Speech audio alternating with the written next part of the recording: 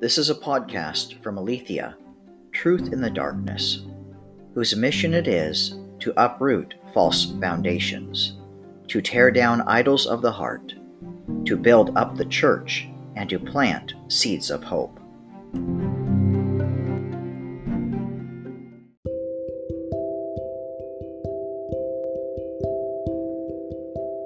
The title of this podcast is Cling to the Lord. But you shall cling to the Lord your God.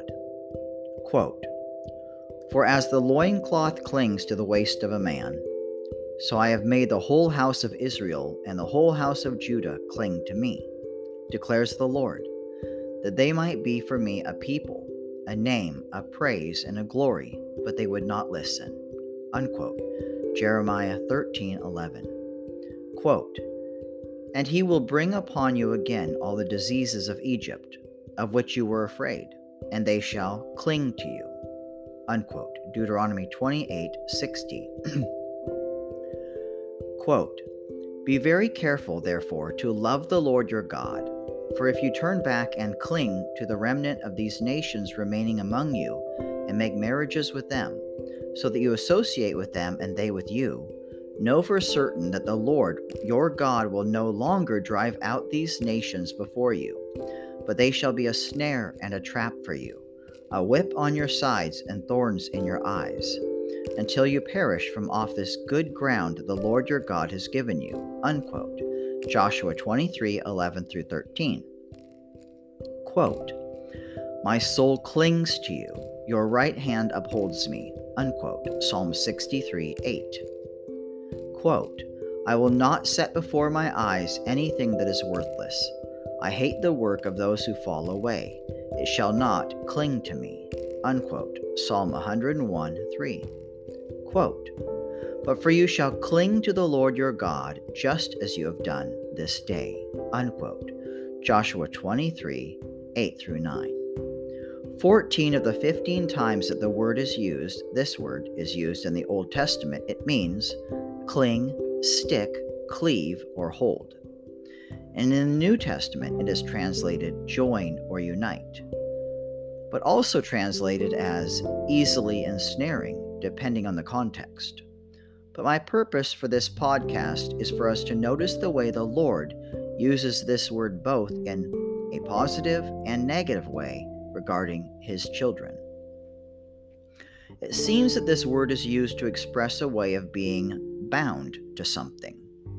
And it is clear, based on the passages above that I just read, that there is both a blessing and a curse tied to this word, depending upon what we choose to bind ourselves to, or what we have allowed ourselves to be bound by.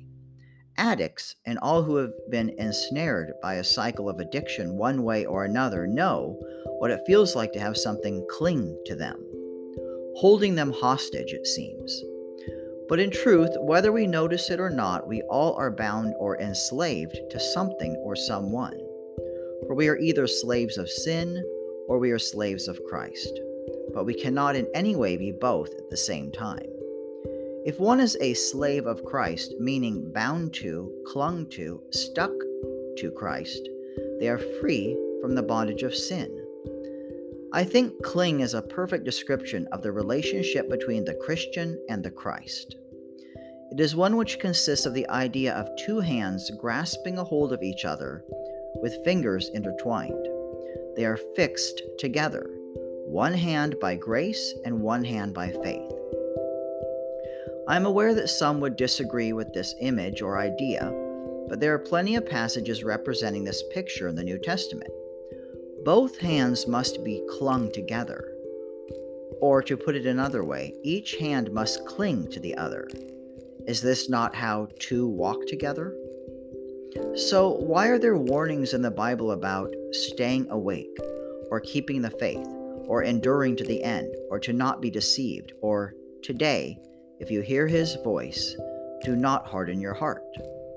It is because of free will. At the end of the day, we either have chosen to love Christ and walk hand in hand, or we have chosen not to, because love requires free will. Christ's nature is love. He cannot not love us, but we must grasp, hold, cling, stick to Him if we hope to keep the faith. Salvation is and always has been a covenant relationship, just like marriage. There are two parties, and it takes both to make it successful. Jesus is in it for the long haul, but you have choices every single day. But the individual who clings to the Lord will endure to the end, and they will reap the blessing of fellowship with God along the journey. And these benefits of blessings of clinging to the Lord look like this: like a deep sense of security, of assurance and comfort, of hope, joy, peace, and a calm inner stillness, like an anchor which holds firm even in the wildest of storms. It looks and feels like a good, kind father wrapping his arms tightly around their small, dear child. It looks and feels like a warm blanket and a cup of cocoa on a frigid winter day. It simply is the security of a promise kept, to never leave you or forsake you, to keep you in the palm of his hand, to care for and provide for you as long as you cling to him. And so, why in the world would a small child desire to climb out of the security of their father's hand? The only reason a child would do that is if they did not know their father. So, if you know the Father, you will cling to the Son, and you will be led by the Spirit.